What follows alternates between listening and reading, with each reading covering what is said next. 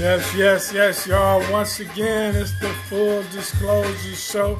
I'm Derek Lamont Williams the first. We got Big Dick Dasley, Barbara Rich Green, and the beautiful Lisa, the little lady of the house. Hello. What's up, y'all? What's you know what I'm going saying? on? Here we What's go, happening? another week, man. You know what I mean? Trying to live, get it how I live. What's up with it, y'all? Hey man, ready to do this, man. Another week in the books. Y'all to save people and they credit the whole nine. Y'all got capes on. Y'all flying around like Superman and Wonder Woman. We're trying to help the community, man. For those of y'all who trying to catch us live on Facebook, we having technical difficulties. We'll continue to try to get this feed up, but we're gonna keep going right here on the podcast, so y'all can check us out on Spotify and Apple Podcasts and Stitchers, and we out here. So you know what I mean. It's going down. What's up, Miss Little Lady? Yeah, just getting ready to do this show. I'm ready to get it popping. Let's go. Yeah. Oh yeah. Well, we're gonna go ahead and I'm gonna go ahead and set these things off, man. For those of y'all who haven't known the man, John Singleton, may he rest in power. He passed away, of a stroke, complications from a stroke, and I wanted to kind of reflect on his work and his contribution to the community, specifically, and y'all chime in as we go, and say what you need to say. But I want to start specifically with Boys in the Hood, his opening, 1991, and this film was so significant for me because it was the first time that I can remember where I saw myself on screen. Yeah, I saw me. You know what I mean? Yeah, like we talked about that too. Everything before that was like movie. When you see, New Jack City, that was a movie. You know what I mean? Yeah.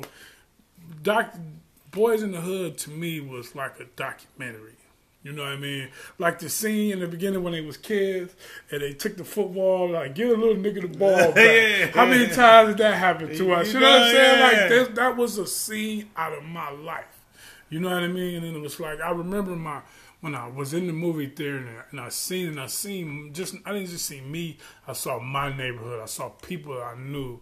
I saw, the story with Lawrence Fitz, the characters, and it wasn't a gratuitous shoot 'em up. It was a coming of age movie in the hood, And when he went back and he showed them as kids, he humanized them. It's like you remember when we was all kids and everybody was innocent and everybody was just playing in a situation that was not meant for us. Correct. You know what I mean? You start stealing because you didn't have because your mama didn't have your money to get what you want to get. Yeah, how many of us went to the corner? You know what I mean? If I want to eat, I'm gonna get this. And so it was just that movie. I've seen 100 zillion times, and it was just so significant to me. It was like it was an eye-opening experience to go to the movie theater and see a reflection of my life on the screen for the first time. And we can go on and on into the significance of the things, Baby Boy, and man, we just watched Baby Boy the other day, and it's just like, he was into what I consider like the golden age of black cinema right now. Yeah. Like you're seeing the quality and the number of black actresses and the black directors and writers with Jordan Peele and what's my man that did Black Panther? I can't think of Ryan Coogler, and it's just and the woman that did A Wrinkle in Time. It's like a golden age. And John Singleton, shout out to Spike Lee. Spike Lee, you know what I mean? Yeah. Definitely shout out to Spike Lee. But John Singleton was that, in that middle that bridged it, yeah. And he took it somewhere different than Spike Lee. But you know what I mean? Yeah. And it was just a great man, a great director, an ambassador of representation of what he put out there. He was true. He put his truth out there. He put our truth out there. Correct. And I just want to commend him, man. One of the best that ever done it. Rest in power. I'm dying to hear y'all thoughts on what's going on the topic. I think that his movies, we were more able to relate to them as far as those were things that you can go through if you wasn't going through. Yeah. I know people in the movie that I could relate to personally, and it's kind of like just what you said. You know what I'm saying? You see yourself in one of those characters, or you see someone that you know in one of those characters. Correct. And you know, when I seen Boys in the Hood, I kind of was like, damn, that's a new type of movie. I was a little bit older, right. you know what I'm saying, when I seen it. Well, when I seen it and was able to adjust it and digest it, I was a little bit older, so I was like, damn, that is a different type of movie, and I can understand why he's so significant in the movie era. What about you, Rich? Well, you know, it's crazy. D, you just kind of touched on something. I went ahead and I put Baby Boy in just yesterday, day before yesterday, and watched it from beginning to end. And I was in awe of just some of the subtle nuances that I missed. Mm-hmm. You know, I think about what you said. You know, yeah, you know, Spike Lee paving the way, Robert Townsend before him. Right. You know, and there's probably others that we're missing. There's no disrespect. Mario Van Peebles. Mario Van Peebles. You go back to Sweet Sweetback Badass. Mm-hmm. You know. He's the one who showed that we could be bankable, right? You know, and then you know with Eddie Murphy blowing it out the water showed that we could be actually blockbuster stars. You know, it paved the way, but it's something about his filmmaking, that resonates with you. It wasn't, you know, like you could kind of see people's personal agendas and things, and you probably see his and his as well. But I think that he did a great job of bringing a human aspect to his characters. Yeah. Because I saw myself, like you said, we went to go see Boys in the Hood as a hood. Yeah. The hood went to go see Boys in the Hood. Mm-hmm. And, you know. And it was not what I expected. Like, No. what they portrayed it to be, Yeah. it was not what it was. Like, the commercial, you thought it was just going to be a gangster type, shoot 'em up type of movie, and it was not. No, It was a coming of age story. I mean, Yeah. without a Boys in the Hood, you wouldn't have like The Wood. I thought that was a great coming of age story. Yeah. You know, you could just see certain nuances within it. What's going on, Ty Mitchell? And it make you understand why people in that situation act the way they do, and you know what I'm saying, why they feel the way they do, because that's real life. That wasn't just no shit that he just sat down and just made up, or he just heard somebody talking. You know what I'm saying? That them situations was real life. It is. I've never experienced a lot of those situations, but I know people that have experienced those situations. I know one of my favorite movies he made was Higher Learning. And where I'm from, when it came Deep out, movie, super deep. I remember hearing about how people was fighting in the theater. Like they shut the whole theater down because they tore it up fighting. And once I seen the movie, it's one of my favorite movies. I can understand why it could cause some rift. You know what I'm saying? It was real, and it's even relevant to today. Yeah, I think it's more relevant today. Yeah, I think more it's relevant today than it was then. He was like making movies for the future. Yeah. And that's one I almost forgot about, man, was Higher Learning. You know what I mean? That was a major movie.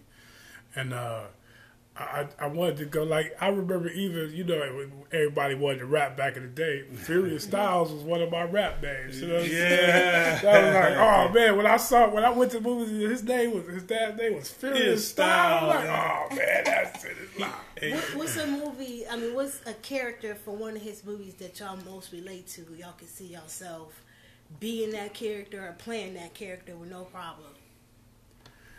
And you know what? That's funny. As far as, like, when you say the most relatable character, it had to be Jody. I mean, not that if he was me, but I could see aspects. I know that dude. Like, I know a whole bunch of Jody. Personally, I know some Jodys. I was watching that movie like, I know a whole bunch of you know what I Jodys. mean? Like, wow. But like, with Boys in the Hood, like, you know, it wasn't just one character. Like, I saw pieces of them characters all in me. Like, I had pieces of Ricky in me. You know, I had pieces of Doughboy, pieces of Trey. You know what I mean? I had pieces, and then I see, like, it captured, like, all different pieces of who I felt I was, and especially people I knew, and just the environment, just the way the movie moved.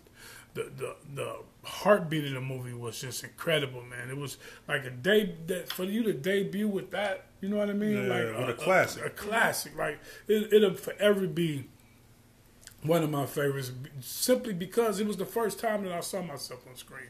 Like, you even go back to the old Breaking and Beat Street. You know, when you went to see it, it didn't feel real. Yeah. Like, because that ain't how we was doing in Cleveland. You know what I mean? Like, that's New York. You know what I mean? Like, it was like far-fetched to me. You know what I mean? Like, in every movie that I ever saw, it was a movie. When I saw The Boys in the Hood, it changed the game. It was like, oh man, this is my life. Like, this is me. Like, wow. Like, you know what I mean? It was crazy. So, what about you, Rich? Who's your most relatable character? You know, it's funny because we went to see it. Like I said, we went to go see it as a hood, and people were telling me, "You Trey." When the movie was on, everybody kept looking at me like, "You Trey." You said it. Seville. I mean, everybody like, "Man, you Trey." Everybody like, "That's Trey." That you Trey. And it's like, so I would guess Trey, you know, in the movie. It's I didn't see myself as Trey and when I was sitting there, but I'm like, you know, you worked at Fox Hills Mall. I had on a fly shirt. Yeah, you know, you worked at Fox Hills Mall. Yeah, I was Trey. And I would say, Derek, if anything, even though he was quiet, you were a mix of a Ricky and Doughboy. And, you know, not Doughboy for the trouble you had, but that's what I saw. You know, but where did you see yourself, and where did you see yourself in? What was his girlfriend name? The one who was going away to school? Brandy. Brandy, yeah. Nia Long. Shout out to Nia Long. Ooh, still. I see myself as Justice from Poetic Justice. Boy, and we just watched that the other day, too. You know, they've been on, so we've been watching John Cena. Justice and Poetic Justice, Lucky and Justice, That's me all day. Couldn't Pete. Couldn't Pete. And I think the one thing that you brought attention to, that you mentioned, that how relatable all his characters are. You know what I mean? How human they are. How human his stories were. You know what I mean? And it's like, man, you know, he was definitely one of the greats, man. He was one of the greats. Everything John Singleton did, I was on. The world lost a giant in this industry, and a giant in storytelling, and the importance of us controlling our own narrative. Say that. You know what I mean? Yeah. Of us bringing our stories from our perspective to the big screen. You know what I mean? John Singleton, along with Spike Lee and others, contributed to letting people know that this is a marketable, bankable industry. Say that. You know, and that everybody is interested in hearing our stories, not just us. We're interested really in hearing our own stories portrayed by us. Mm-hmm. But other people, other races and other cultures are just as interested, and you can tell by how they, you know, how they react to it. Exactly. And shout out because what's up, Jacqueline? Nothing to the homosexual, but he's never had no show, movie where his characters were homosexuals. They were doing all that extra stuff. Some of the black directors we have today, and that's one thing I do appreciate him doing. You know, nothing to the homosexual community, but I just get tired of seeing that. It seems like every director gotta have it, and maybe it's just on TV. You know, the Empire and that show Star and all those types of shows. They always gotta have those.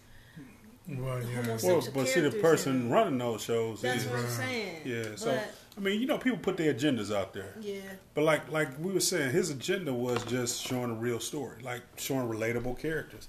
I'd never really, when you sit back and watch now, you marvel at how people do certain subtle nuances. He was a very nuanced movie maker, you know. And I think it'll go over most people's heads if they just think it was a black movie. It would just happen to be a movie that told our story. He was crap, you know, and that's it's no diss to the people like Robert Townsend, people like my man Keenan Ivory Wayans, you know, people who put stuff out there. Don't get me wrong, they did some great stuff to get us on screen, but to see yourself and not be a caricature, right? It's very hard for us not to do it. I mean, and it's not no offense to Master P, whatever. You know, you my fam, Master P. You know, that's my man, Percy Miller. What's up? Shout out to you. But it's like, you know, it was a lot of slapstick stuff done in the 90s. When you think about it, when we get on screen, you know, it's like, you know, like really over the top. Yeah. Well, even though, and I want to compare it to another one of my favorite movies, New Jack City. Shout out New Jack City, but New Jack City was I ain't gonna say it was a great.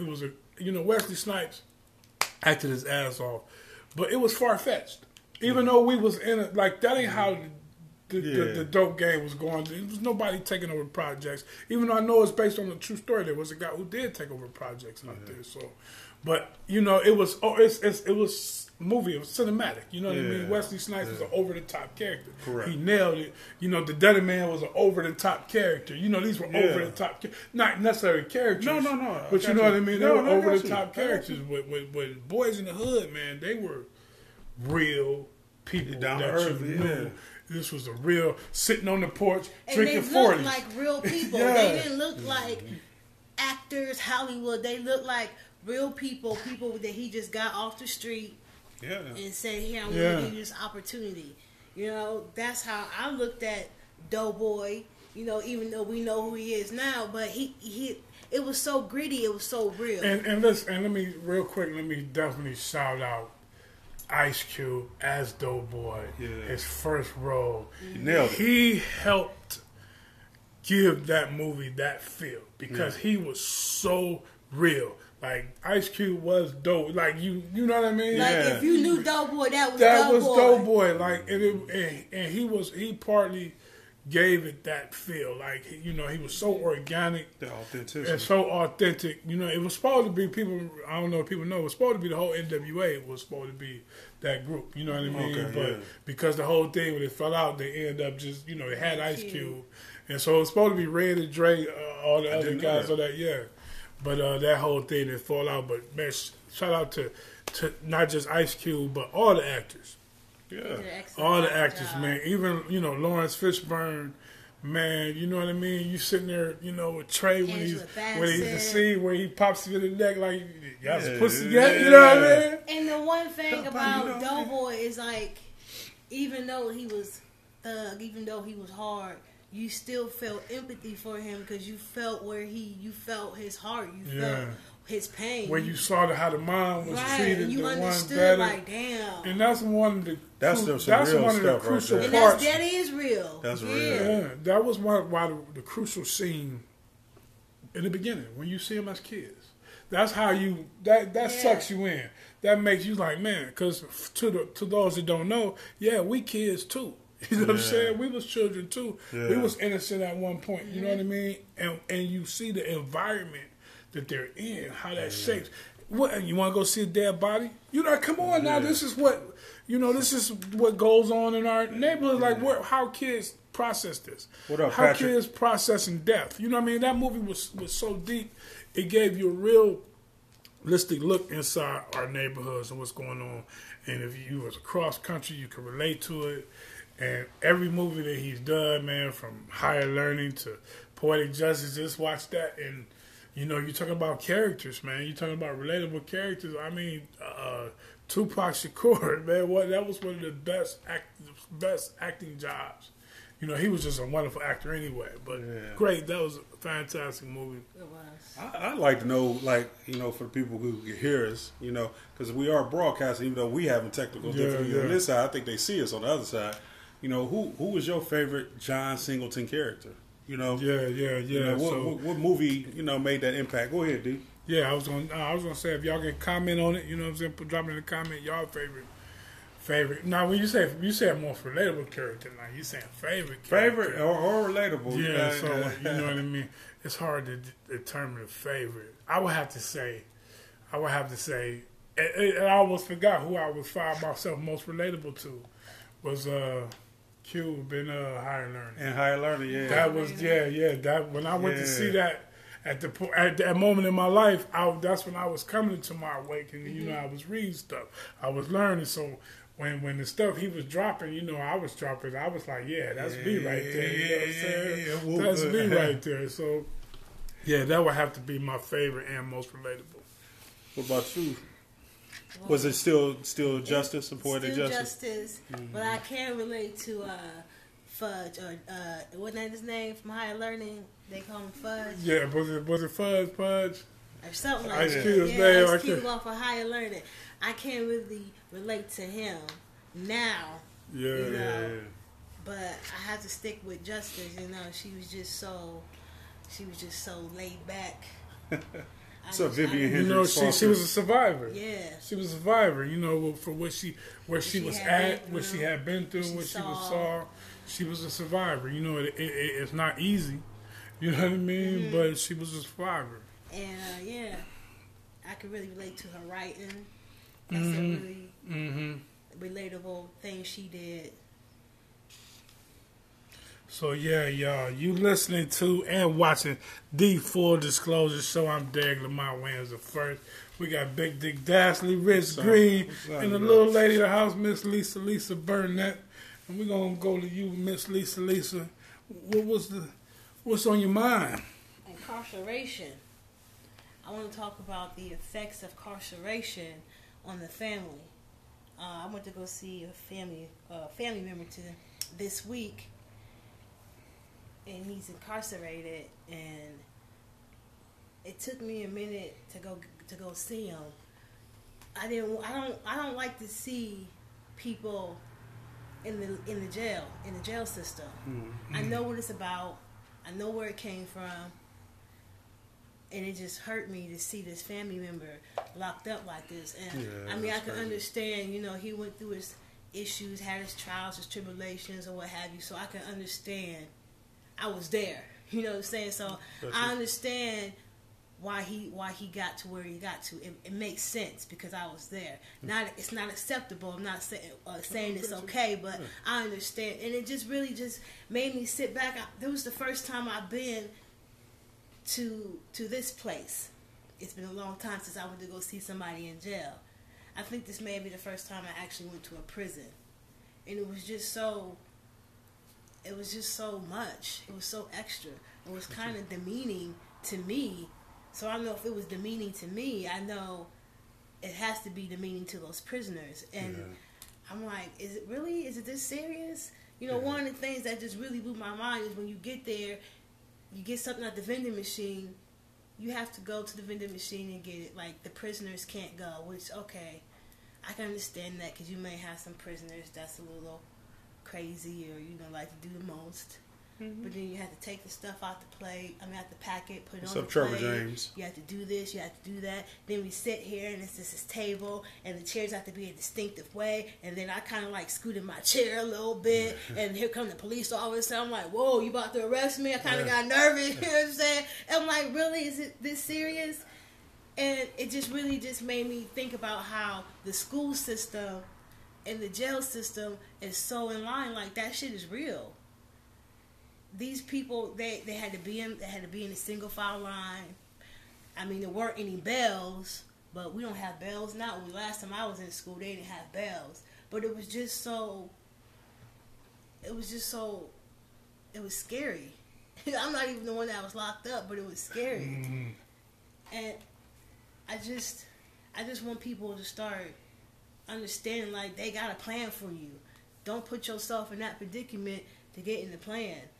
I mean, to fall in the plan. Don't do that. Yeah. So it's just, I mean, it makes the family go through so much. I've noticed that since, you know, we've been going through this issue with this legal system, certain family members have gotten sicker. I mean, they contribute to their sickness, but a lot of it has to do with their stress.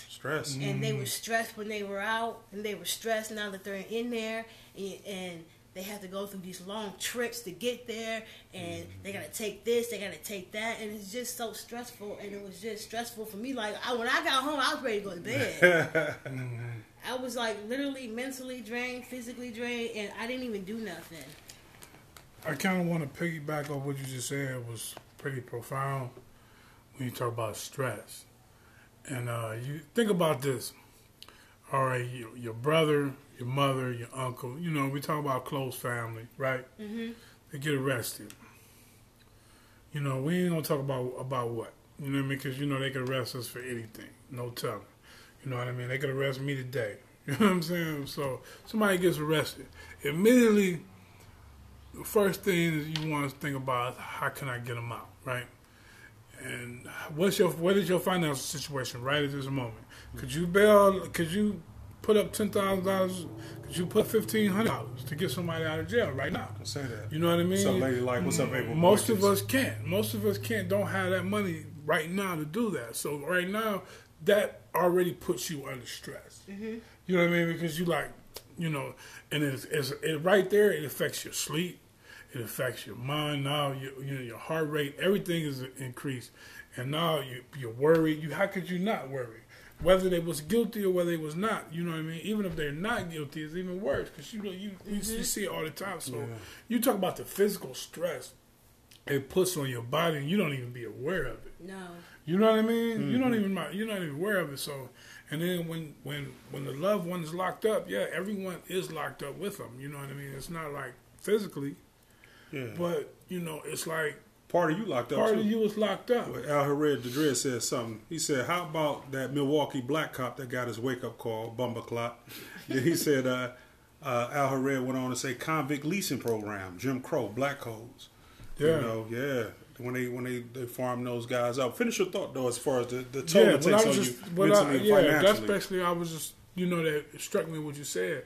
You know, the physical stress that it takes on a person to have a loved one locked up, to have to be worried about them, and in some cases, you know, you be less worried because I know if you have a child that's out there, that's you know, sometimes you know where they at. At least you know where they at. You know what I mean? He would have out with giant. Yeah. You know what I'm saying? Together. Sometimes the situation is better. You don't want that person to be in jail. You don't want your loved one to be in jail because you know. But sometimes they doing so much, and you try certain things to get them help before jail, and that didn't work. And you didn't try it over and over. You didn't get blood, sweat, and tears, literally. Yeah. Sometimes it's best for that person to sit it down for a minute. Cool off. And hope when they get out, they've learned from that mistake. They've learned from that situation. I know it seems as if so many times they get out of jail and they go back and fall right back into the same old habits. And it's kind of hard not to when that's all you knew before you got out. I mean, before you went in, and then you got this period of time where you don't even know how to act because you don't learn how to act. You don't learn how to behave in society in jail. Yeah, you know what I'm saying? Agree. So when you get out, now you got the behavior from jail, and you also had that behavior you have before you went to jail. So you're not even learning how to carry yourself. You're not learning about yourself, and you're not given the opportunity to grow. And it hurts because most of the time, folks get out of jail, what's the first thing they want to do? They want to throw a barbecue.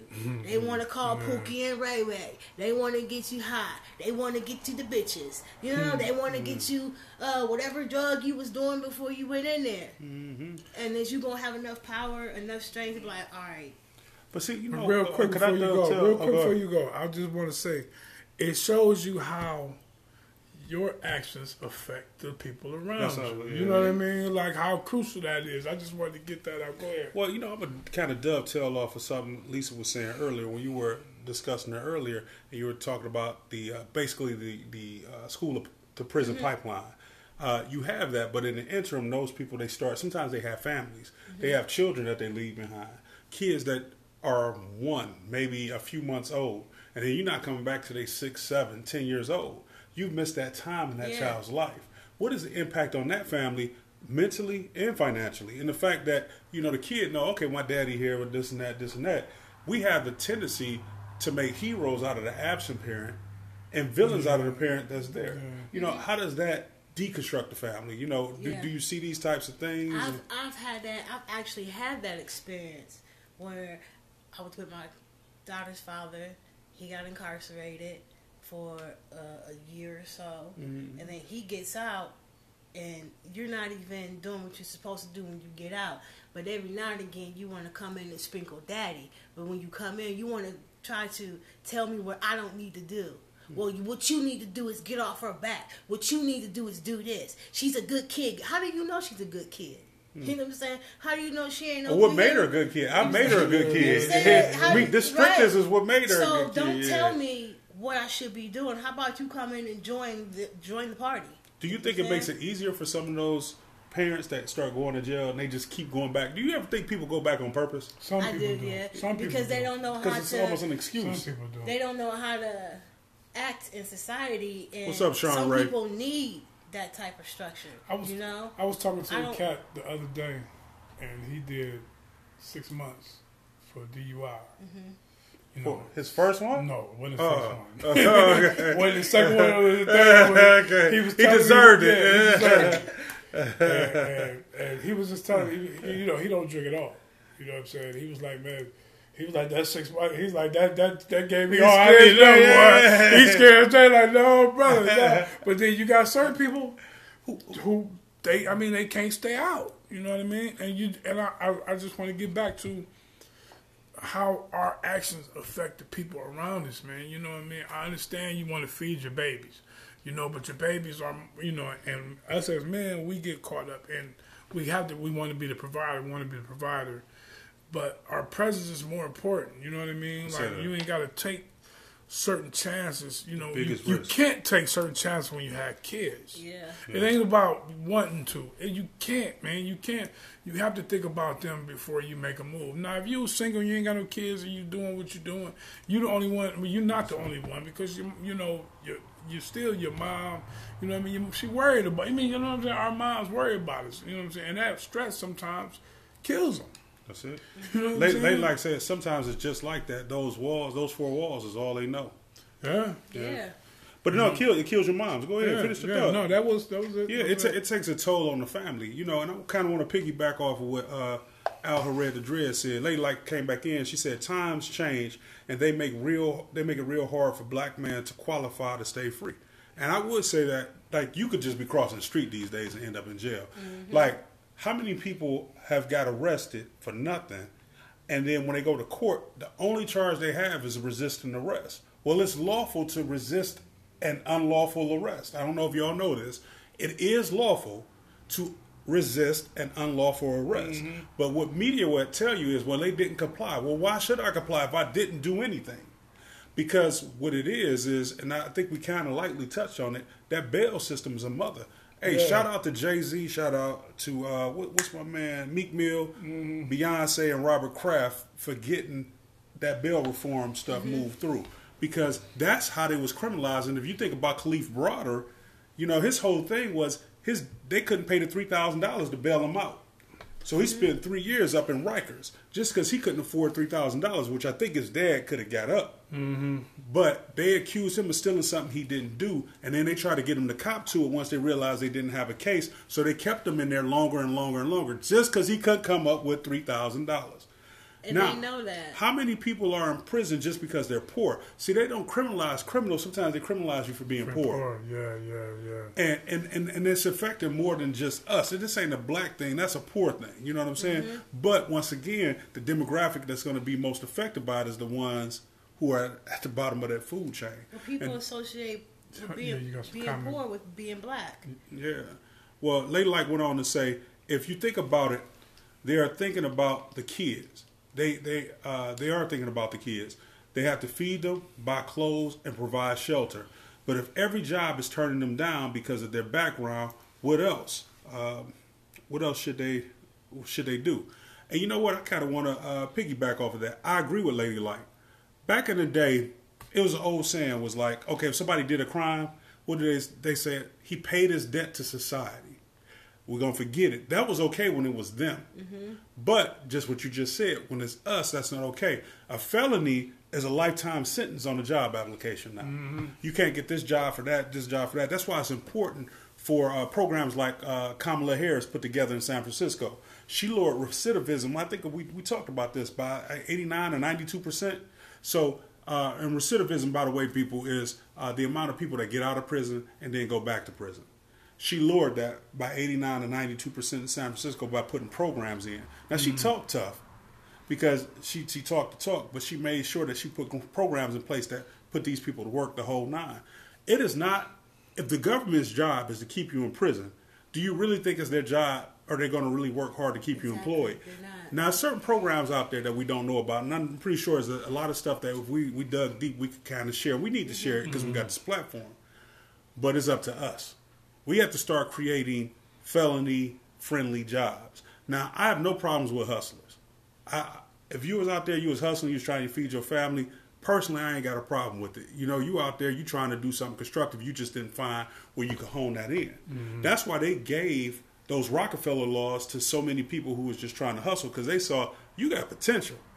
Some of those guys could have been amazing stockbrokers or amazing people on Wall Street if given the opportunity, but they aren't introduced to it.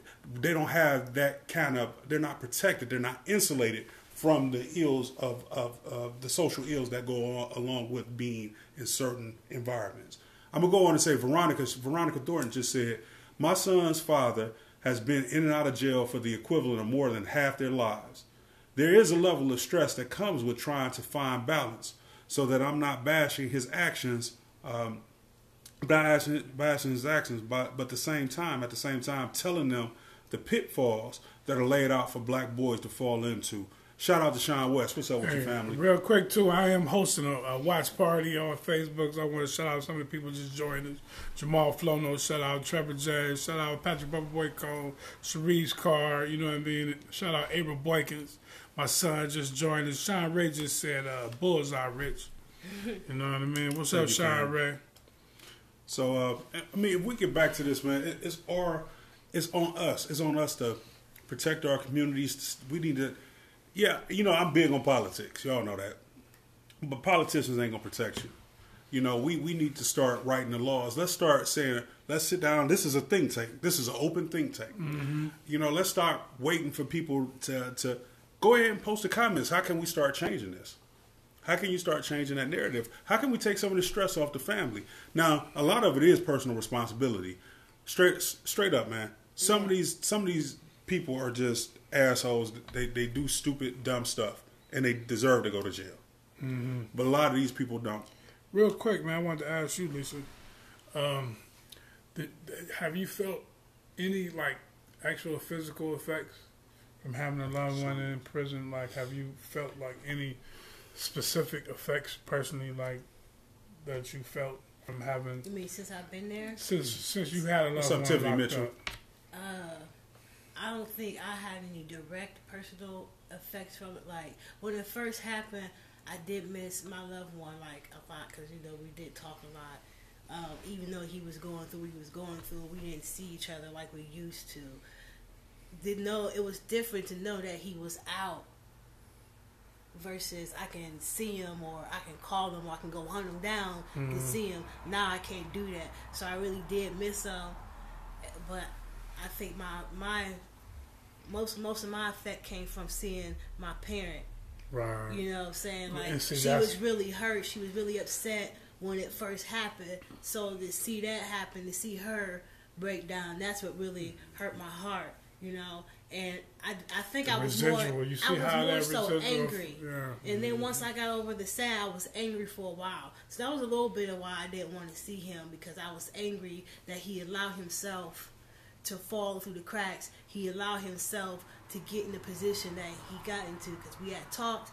And I mean, I know that people go through the changes and they whatever they're going through at a different pace than what I would. I might go through it faster, I might go through it slower than him. So I understood that, but I was still so mad that he hurt his mother, he hurt himself, he hurt his son. Yep. I was so angry. And now I'm like, okay, you're angry. With you being angry, it's not going to really change anything, and it's not going to really help him out.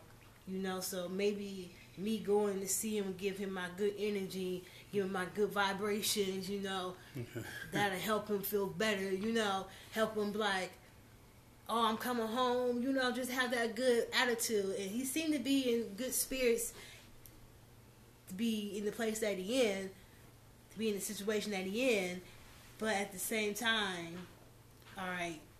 I mean, and that's what you said was just, what you just said was really heavy. You know what I mean? Because I think you were more on the side of relief that, okay, now he can't get hurt no free. Yeah. You ain't dead, motherfucker. You know what I'm saying? Like, it get to the point, like, when we say dead in jail, most of us are going to pick, we want our loved one in jail. Yeah, I'd rather we don't want him dead. I At got a least I get you possibility back. to see Right, it, right, yeah. right. But to see your mom, you know, that's her son. You know what I mean? Like, to see that, then, you know, that residual effect that, you know, that when you see, it's like the butterfly effect. You know, it's one thing and it affects everybody around it. It's like, so I think you really have to keep that in mind, especially if you have kids, man. You know, you gotta, and it's not just them, but especially if you have kids, you have to keep in mind what you do and the things. Well, it's going to affect them, and not just them, but definitely them and your mom and everybody around you. So, there's a duality to it. It's a cause and effect. Veronica Thornton said there are many felony-friendly jobs out here, but there's a fear many have for applying. Some of those jobs, they don't know how to answer the questions about why they became incarcerated. Lady Light went on to say, I plan to use this credit restoration platform for people with felonies. Your family and make an income to feed your family and learn the ways of the wealthy to get our families out of poverty. I have faith in us. Say that. Ashe, Queen, Ashe. What's up, Terry Sanders? Baba Patah just joined us in the What's watch up, party. Baba Patah? Hey, so I'm going to go Hold back on, to... Sean Ray just also commented here, politicians work for us. If they not getting the job done, they need to get voted out. Yep. Get them out. Get them out there. Hold them accountable. Yeah. But see, it's hard to hold people accountable without a financial base. And the thing is, we do have it. We just don't have a collective voice. I wanted to piggyback off what Al Hared the Dread said. If you go back, you think about the 13th Amendment. 13th Amendment basically says you can have slavery as long as you're incarcerated. That's the only time slavery is okay. Mm-hmm. So you have these people working for companies like Microsoft. And I ain't just trying to pick Microsoft. Shout out to you. If you ain't on that list, I apologize. You have big corporations. I ain't mean to single one out. Who use felons to do business because they could pay them like 40 cents an hour. Mm-hmm. And those same felons, when they get out, they know how to do the job, and they go to apply for this same company they've been working for 6 years in jail. Like, man, I know how to do this. I used to call when y'all did y'all, that was me. Let me go get a job up here. I'm about to feed my family. And then they go, and the catch-22 is, this job say, I can't hire you because you got a felony. I mean, I got 6 years experience with you. It's all in the plan. It's all supposed to be, that's the way they want it to be. They have to keep you. It's just like the drug company. They got to keep you sick, keep you coming back for the medicine. They got to keep so them present. Ain't no money in the cure. Right. Ain't no money in keeping these people, giving them programs to, what do you call it, reinform them. You know? So it don't make reinform them. That make too much sense. What's up, Tim Overton? You know some people what I mean? may have been in environments, they may have grown up in a fucked up environment. If their dad was the gang member, if their uncle was in the game, you know, that's all they know. They ain't, and they put you in jail. They ain't putting you in jail to reform you. They ain't putting you in jail to teach you no trades. Well, you know, I'm gonna take a step back though too. I know some dudes. Right on, sister. You know what I mean? I know some people who get right out of jail and get jobs, and they working harder and longer than people who've been out and ain't got a number. Mm-hmm. So. I mean, it's another side of the story to this, too. Don't get me wrong. It just ain't all despair. It's some guys that get out of jail and say exactly what you said. He did 6 months, said I ain't never going back. Yeah. There is some guys that went to jail. I know some guys. I know guys on both sides. Some guys that go to jail, get out, and keep going back. Go out 2 weeks, 6 months later. And I know somebody that's been in jail for a minute, and he got out, and he never again. I ain't going back. And he ain't been back since. You know what I'm saying? He doing what he's supposed to do and being a productive member of society and all that. So, I mean... You say that. They leapfrogging cats that's been out here. Yeah. They coming out like, because it's like a second lease on life. It's almost like, you give me a second chance at this. Right. And I think sometimes they had that opportunity to sit back and think if I get a second chance. It comes from, again, what I mean, when we're talking about personal growth, you know what I mean? A lot of times... when people don't decide to do it until they back against the wall, till they rock bottom. Mm-hmm. You know what I mean? And you have to look yourself in the mirror like, it's just you and, you know what I mean? And prison is a spot that happens for some people. But some people don't see it that, I don't know. Some people But Malik El-Shabazz was in jail. You know what I'm saying? I mean, Malcolm X, so, shout out. yeah, Malcolm X came out A ready. lot of people find themselves in there. So. You know what? They took a lot of those prison programs away where you can get your diplomas, where you can get your college degree. They purposely took that out of there. Yeah, they took it out, but Because they started seeing some of these cats was coming out ready, like, oh, okay, I ain't gonna do this no more. Was it one cat spent some time in jail, came out, passed the bar. He went to college. He was ready for the bar when he got out, but he had to do the. Hey, so you had to think about it. Prison a lot cheaper than college, boy. I knock a motherfucker out of head. Go get a degree before you get a degree and shit. Come out that bitch. That was his master plan, and he swole. Hey man, y'all watching the Full Disclosure Show, man. I'm Derek Lamont Wins the first. We got Bobby Rich Green, Big Dick Dashley, and Lisa, the little lady in the house. Thanks everybody for watching, man. Sean Red said right on, sister. Everybody on the watch party, everybody on the podcast. We're gonna get into the social media post of the week, and I kind of myself itching for this one. All right, man. I keep it quick. Normally, I try to keep it light. I'm just gonna go right into it. I just saw this week that they banned the Honorable Minister Louis Farrakhan from Facebook and IG platforms. And they said they were trying to rid themselves of hate group and hate speech. In that aftermath, you got rid of Alex Jones from InfoWars and Milo, and I forget his last name, who was just a right-wing extremist. You know, they want to say alt-right. Let's just call it what it is. He's a Nazi. They got rid of those people. I believe now those people did have that rhetoric that was divisive. And their whole goal was to divide. But you had, if you listen to Farrakhan's message, if you listen to any of his posts, it wasn't anything divisive the whole nine. Now, because he was part of the Nation of Islam that's based out of Chicago, shout out to the nation,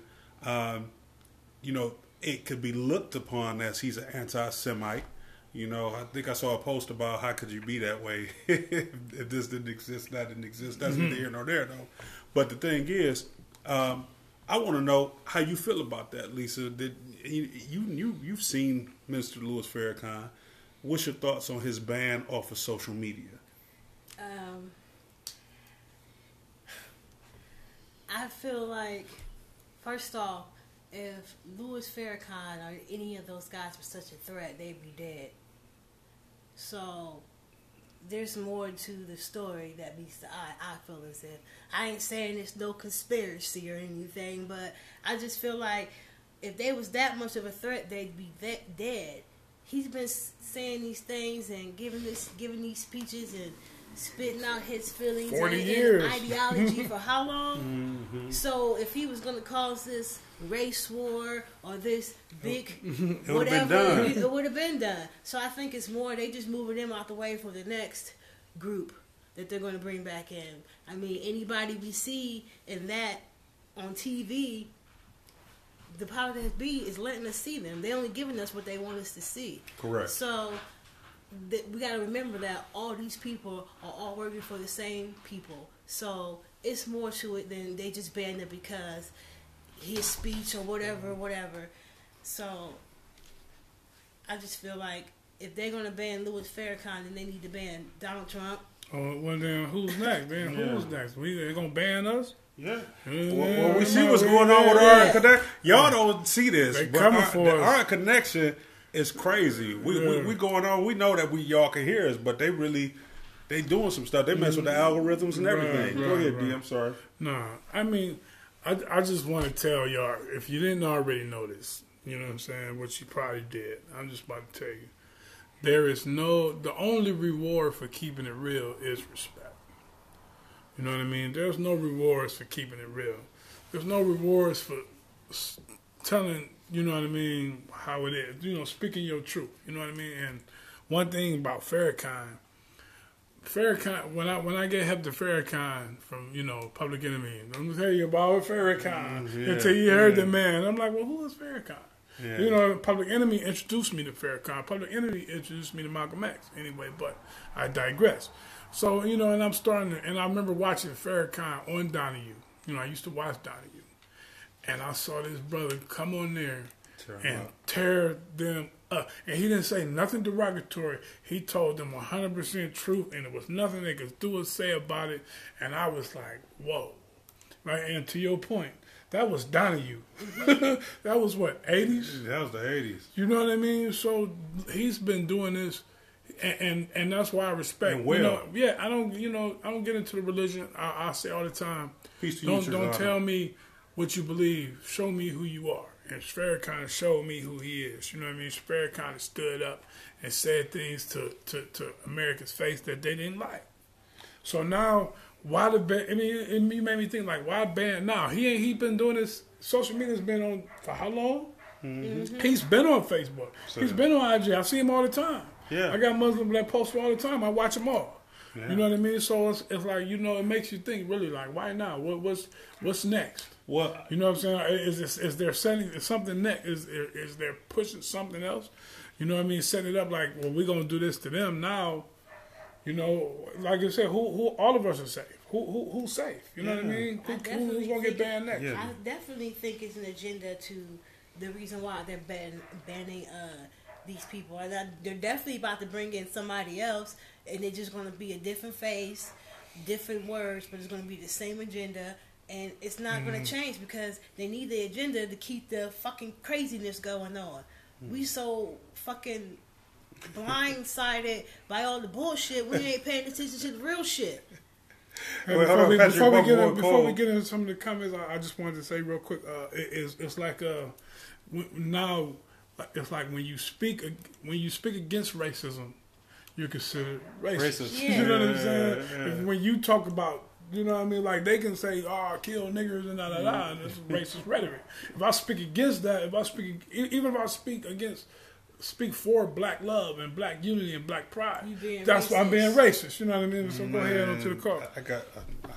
No, look, y'all about you know how I be trying to be cool on this. But hey, Patrick Bubba Boy Cole said Farrakhan is like the ultimate advocate for the black man.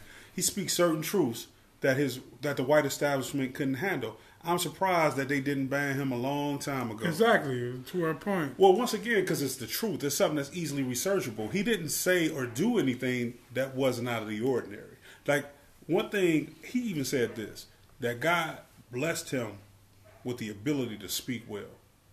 He articulates his thoughts very, very well. Very well. And he's not aggressive in it. He doesn't cuss in it. He just gives it right to the point. And it cuts you like a knife when somebody is just so articulate and so intelligent that they can get their message across without ever having to raise their voice and using a complete fact. Now, I'm not talking about on the religious side. Religiously speaking, you know, I don't agree with any necessarily religious doctrine. This is not about religion. I don't want y'all to think that, you know, this has anything to do with Islam or the nation or anything like that. This is the man himself. Right. He's been an advocate for black folks. He's taken people who had these prisons. We were just talking about incarceration.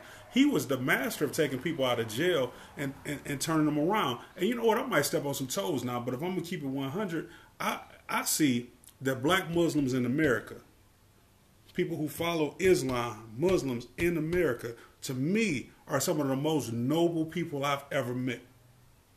I ain't saying all of them, but they follow the doctrine, and they are noble people. And that's because of the way that Minister Louis Farrakhan carries himself. Right. You know what I'm saying? He's an honorable man. I think maybe if we want to go to the reason why he cursed a little. Hey, Patrick, you know what I'm talking about, family. Real quick, too, Sean Ray said maybe they're afraid of the Million Man March, too. Man, when he did that back in 95, man, who else going to put 1 million black people together? They tried to downplay that number. As a kid, I used to always want to go to the Million Man March. Did you? Yeah. I did, because, you know, I was like, what is that? What is these black men like?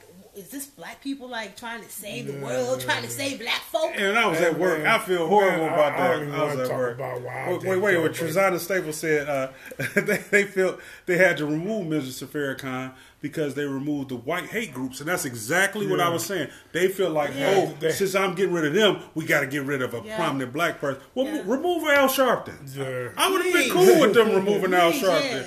Who happened to be an FBI informant. I'm just saying. Go ahead, D. I ain't mean to cut you off. I wish I could pull up the one interview that he did where I was sitting trying to remember it. I'm thinking maybe you remember. It was on 60 Minutes. 60 Minutes. Where they was talking about Nigeria and he said, you know, who are you to talk about moral equivalency? Oh, So, yeah, that's the one. Man, come on. Look, I knew it. That's why I said it.